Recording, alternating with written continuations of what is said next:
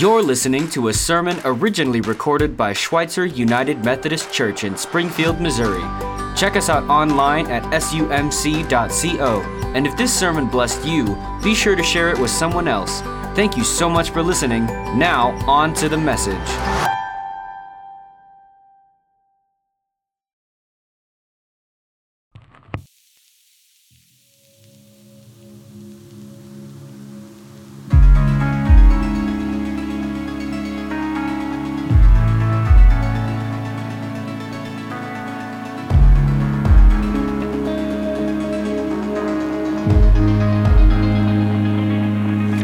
You're the God who saves me.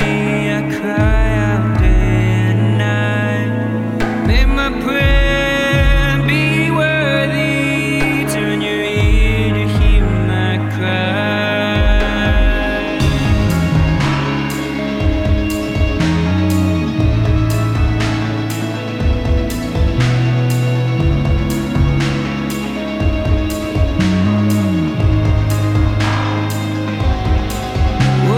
Overwhelmed with troubles and my life draws near to death. My way leads me to hell. I am weak and filled with dread. You put me in the darkest depths. Your wrath is overwhelming me. You took away my closest friends, made them hate me. Oh, you set me free. My eyes are dim with grief.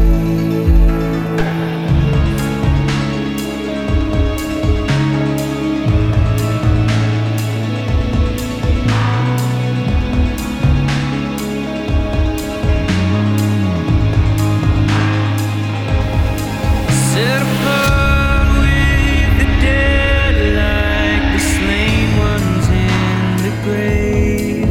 Will you remember them if they turn away from grace?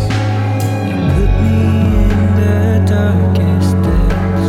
Your wrath is overwhelming me. You took away my closest friends, made them hate me. Oh, you set me free. My eyes are dim with grief.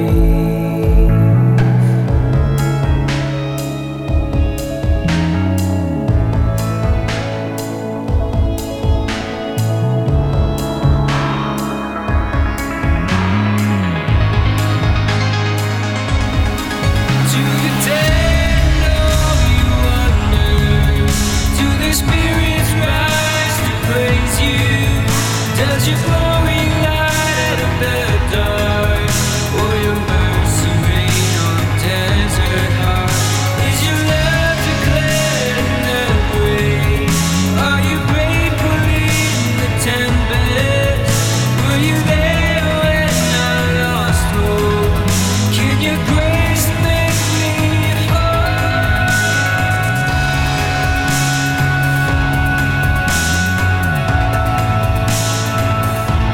Make me whole. Make me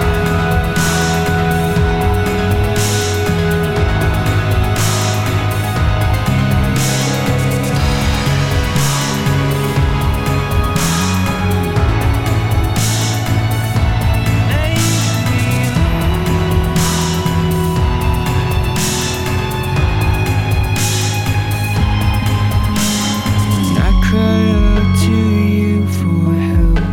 My prayer falls not on deaf ears. My earthly troubles fade away.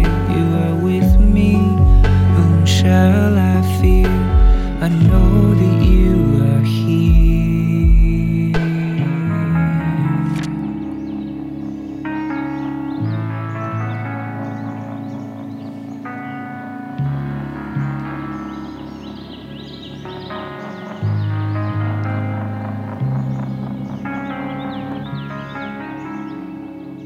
That's the Psalm 88 song that the Creative Suite put together for us. And it is accurate to Psalm 88, except for that last phrase. They just couldn't stand it. like most of us couldn't. I really struggled with the sermon because I wanted to add in hope at the end, but the psalmist never does in Psalm 88. We'll talk about that more in a minute. What a psalm to pick for 4th of July, right? Woo! I saw fireworks last night. Did you all? Anybody? Great fireworks show. And, in America where we celebrate being able to overcome anything and keeping a positive attitude no matter what's going on. Well, I don't know. Have you read some of the letters? Some of the stories from 1770 to July 4, 1776? There were a lot of laments. There was a lot of whining, a lot of complaining, a lot of wondering if life would ever get any better. I wonder if lamenting is a birth pain for new life. In many ways, many times. So Timothy Tennant, in Seedbed, gave this definition between lament and despair, because a third of the Psalms have lament in them. And there is a set of Psalms, a series of them that are all laments, all right? And here's his definition. Lament and sorrow, or lament and despair, they both express deep sorrow and grief. But the difference is the journey of lament is hope. The destination is hope. And the destination of despair is the cynicism that goes down into deep, dark places. And I hope you don't know what I mean, but I think a lot of you do. A lot of us do. So Psalm 27, the last two verses, is a psalm that I memorized not out of an intent to memorize it, but it has my tear stains on it. I would have despaired unless I had believed that I would see the goodness of the Lord in the land of the living while I'm still alive. And that's kind of the theme of this morning. So I'm going to talk pretty bluntly about lament during this sermon, all right? And I am concerned for those of you who are in despair. And I just want to say this up front. If you are in despair, if you are actually picturing and planning out how to end your life, get help. Please. You can see any of our pastors, Bob, Jim, Jason, Jake, they all have resources to help. If you are in that place, use the body to get back to lament out of despair. Make sense? Okay. Well, the first time I remember lamenting, and I probably have to be honest and say, the reason I can talk about despair is because that is a natural generational thing in my life that I've had to work really hard to overcome to get to where I can lament. But the first I remember is the multiplication tables. Oh, God, why do I have to memorize the multiplication tables? I'll never get the multiplication tables memorized. Please, there's no reason to know this stupid stuff. And if my memory serves me correctly, I went to my parents multiple times over weeks, and they would listen patiently, nod their head, pat me on the head, and send me back in to work on my multiplication tables. Your parents, you know what? Hey, raise your hand if you were there on the multiplication tables, right? That's a lament. For some of us, it was despair, right? Well, Jesus is this incredible parent who can take it. Many of us don't have a healthy model of a parent who can take it. We only know of parents who blow up and do unhealthy things to us if we express anything less than what they want. But that's not God. And I wonder if perhaps He gave us these psalms of lament to just teach us maybe what our parents didn't. And that is, it is okay to lament to God. He can take it. I love J.D. Walt in June 22nd on the seedbed. He wrote, God can handle the full brunt of our emotional volatility. In fact, I believe God welcomes it. Are you disappointed with God? Don't hold back. To the extent that you hold back, chances are your inner angst will be visited either on some undeserving soul around you or deep, deep down in yourself. And when I read that, I kind of winced, because part of my history is going and lamenting and despairing to my wife. And I came to realize that what I started calling that was vomiting on my wife. Because that's a disgusting picture, right? Well, I realized that's what my words do. I would go away feeling catharsis, right? I feel better because I've got it all out. But I dragged her down. So here's what the Psalms teach us. There is a really cool way to do both. To get it all out to someone who does not get dragged down. God. And I don't know how you were created to lament to God. For me personally, I finally figured out when I'm feeling that, I just got to get it out. If I go sit at my computer and I just type, I start typing as fast as I can. I type every thought that comes, and it's about this fast. And I mean, replace keyboards and keep going. But pretty soon, it slows down, and it's out. I'm better. God's still okay, not wounded at all, and it's out. I don't know. Do you need to go to the woods and scream out loud? Do you need to climb to the top of a ship during a big storm and yell at God? I don't know. Go underwater and kick and scream, build something and destroy it, slap art? I don't know how you were created to lament, but do it. Figure it out, because that's what the Psalms teach us. We picked Psalm 88 because it is the best example. Actually, in the song that the creative team did, they ended it with hope. They just couldn't stand to end where Psalm 88 ends. Psalm 88 actually has no hope in it. It's the only one. It's the best representation of a lament we could pick. All the other laments end with something like, but I know you'll take care of it, God. Not Psalm 88.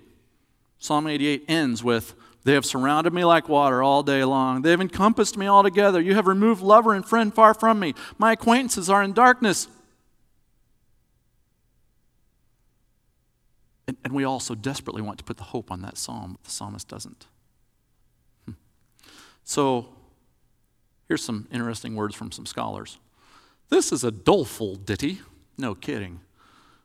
Beginning and ending with complaints. This psalm was used by people when, in early Roman Catholic days, they would get excommunicated. This psalm was what they were forced to say publicly to show that they were excommunicated. Some people wonder if this is the psalm that Jesus was mulling over in the Garden of Gethsemane. Or it talks about being in a pit. And sometimes during the crucifixion torture phases, he was moved from building to building. And they wonder if Psalm 88 was the one that was kind of on his mind. So, two of my favorite scholars, here's what they had to say about Psalm 88. Jason Leininger. The only ray of hope in Psalm 88 is that the psalmist is still talking to God and being very honest, right? And Bob Cassidy, I had to work him in somehow. In his worst moments, the psalmist still believes that God exists. That's the only hope in this psalm. It's implied, it is not expressed. All right, so here's my attempt at scholarship, all right?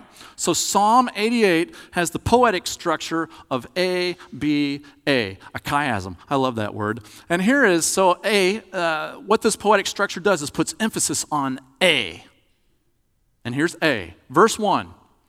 God, the only God who could save me, hey, I've been crying out to you for 24/7. Hello? Anybody up there? Because my life stinks. My wife made sure I edited which word I used there. Verse 2 through 9, that's all he talks about. My life stinks. I am not enjoying this. It's not fair. And then he switches in B to negotiation mode. I love this little, read it, it's kind of funny. Hey, God, in case you didn't know, a dead person can't praise you or tell anybody about you. So if you want me to praise you and tell anybody about you, and then he goes back into A. which verse 13 sounds a lot like verse 1. It's kind of the same thing. Hello, I'm calling out to you, my only hope. Hello. And in case you didn't get it the first time, Lord, I'm going to just reiterate, my life stinks. The end. Okay, I know I'm being a little flippant. Have you ever been to that place where you've either got to laugh or cry, so you crack jokes? Morbid humor, we call it. I think that's appropriate in laments too. So here we go. We're going to dig into some of those key verses, key word pictures that he gives in Psalm 88. They're painful pictures that I think you can relate to, all right? So verse 3, he says, "For my soul has had enough troubles." And that word for enough is the feeling that you have in your gut at the end of a big feast where you can't take another bite or you'll bust. Think of Thanksgiving feasts, right? And that's what he's saying. I've had it. So can you think of a time when you've had so many troubles and pressures that you just thought you would bust? It is okay, even healthy, to lament to Jesus. And my life has drawn near to Sheol. Now, we're kind of familiar with that phrase. Oh, just kill me now. Or how about, have you ever found yourself at a time in life, Lord, couldn't you just do the rapture right now? So I don't have to do that test tomorrow or whatever the meeting that's coming. Say it with me. It is okay, even healthy, to lament to Jesus. Verse 4, I have become like a man without strength, kind of a mere shadow of my former self. Picture the World War II pictures you've seen of prisoners of war being liberated, and they look like skeletons with a little bit of skin on them. Ugh. Can you think of a time when you kind of could relate to feeling like a skeleton with a little bit of skin? It is okay, even healthy, to lament to Jesus.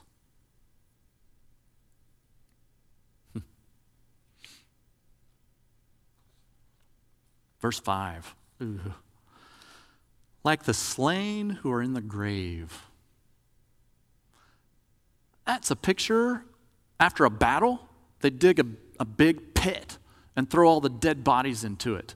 Only in that time, it was pretty common for people who were not quite dead to be thrown into that pit. But I'm not dead yet. Oh, you said, wait, I shouldn't go there. Sorry. Yeah. Can you think of a time when you were barely alive? You just felt barely alive. Almost like you were surrounded, being dragged down. It is okay, even healthy, to lament to Jesus. Ooh, verse 8 and 9, he goes into a picture of a leper colony, right? And think of somebody, if you were around in the 80s when AIDS came out, I mean, if somebody got AIDS, nobody would touch them. Today it's Ebola. If we found out somebody had Ebola, we wouldn't be taking casseroles to their house. We'd be staying as far away as possible. Can you think of a time when you felt like a complete outcast? It is okay, even healthy, to lament to Jesus, however you need to lament. Verse 17, they have surrounded me like water all day long, all my problems. We're familiar with that phrase. I feel like I'm drowning.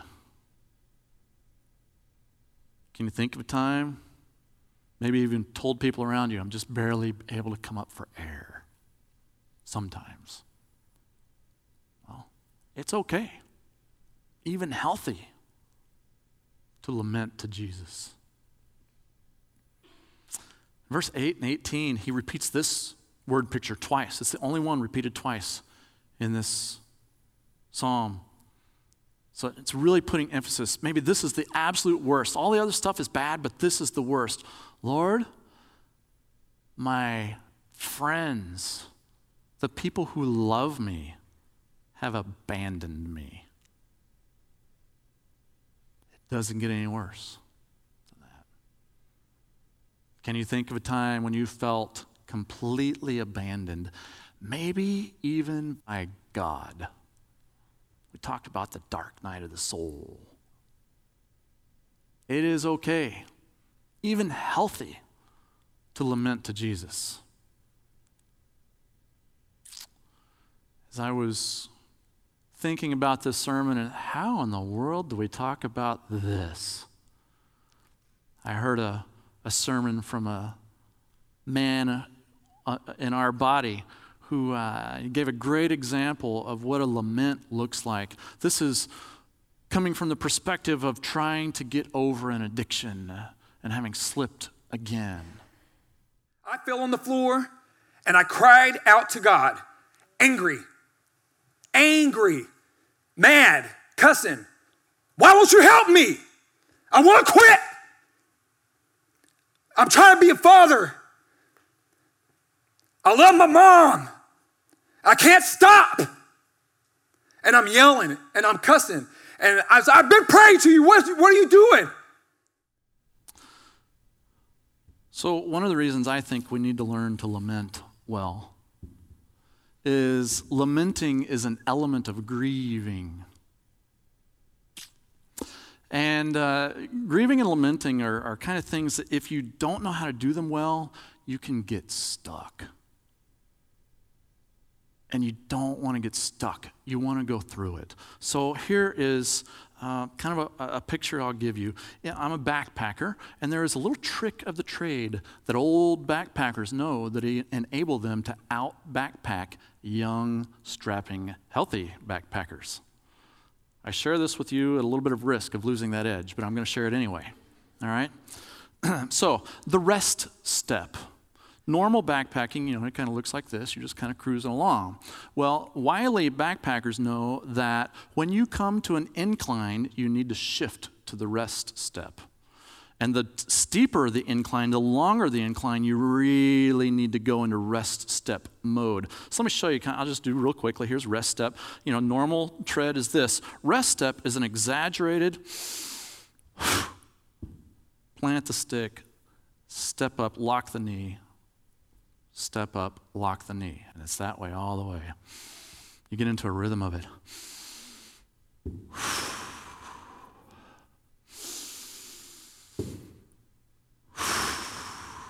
Well, that's the sound. Don't you know that's the sound? You kind of get a little song going in your head. I've taken really out of shape people in a backpacking trip who were just being blown away by the group. And when we came to a big hill, I get back with them. I do the rest step. And we pass the group. Because what they do is they blast up, they stop halfway. They blast up, they stop 3/4 of the way. But if you know the rest step, you can go the whole way through the hardest hill you've ever encountered.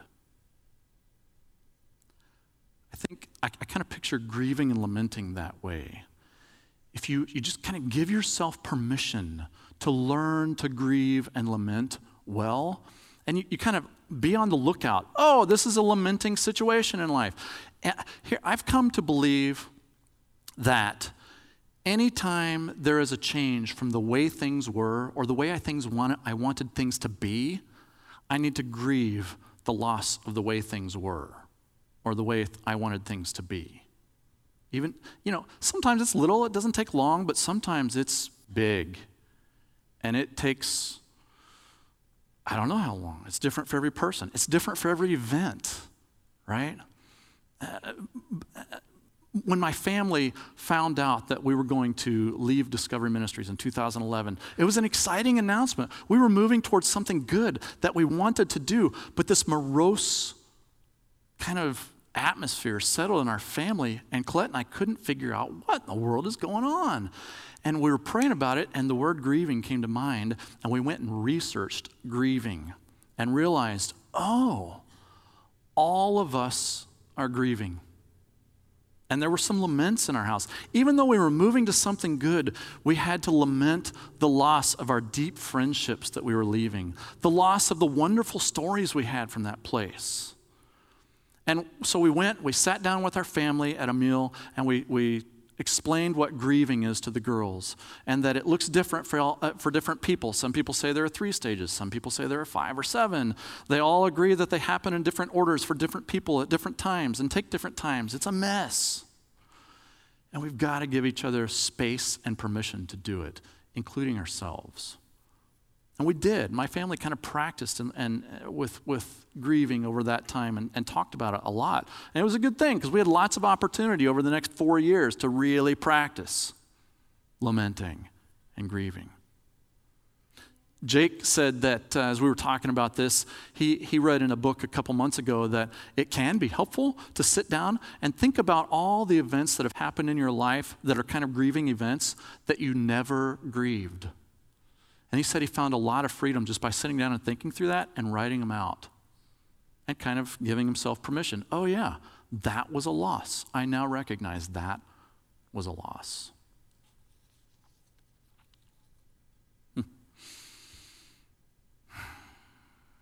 Well, as the band comes up, I hope you realize from this sermon, from a psalm that has no resolve, that the more you give yourself permission to lament and grieve, the better able you are to move through whatever hard times you're going through to your new normal. Our Stevens ministers, it's a great ministry. They can help you. They can listen well. You can contact Jim Mason if you kind of find yourself stuck in a lament, or even that could be part of, you're at the bottom of the hill and you realize, there's a lament, grieving time come. Man, it really helps me to have a Stevens minister. I'm going to go get one. I think they'd be happy to do that. Because we support lamenting and grieving in this church, folks, because as the Psalms teach us, it is okay, even healthy, to lament to Jesus. Thank you.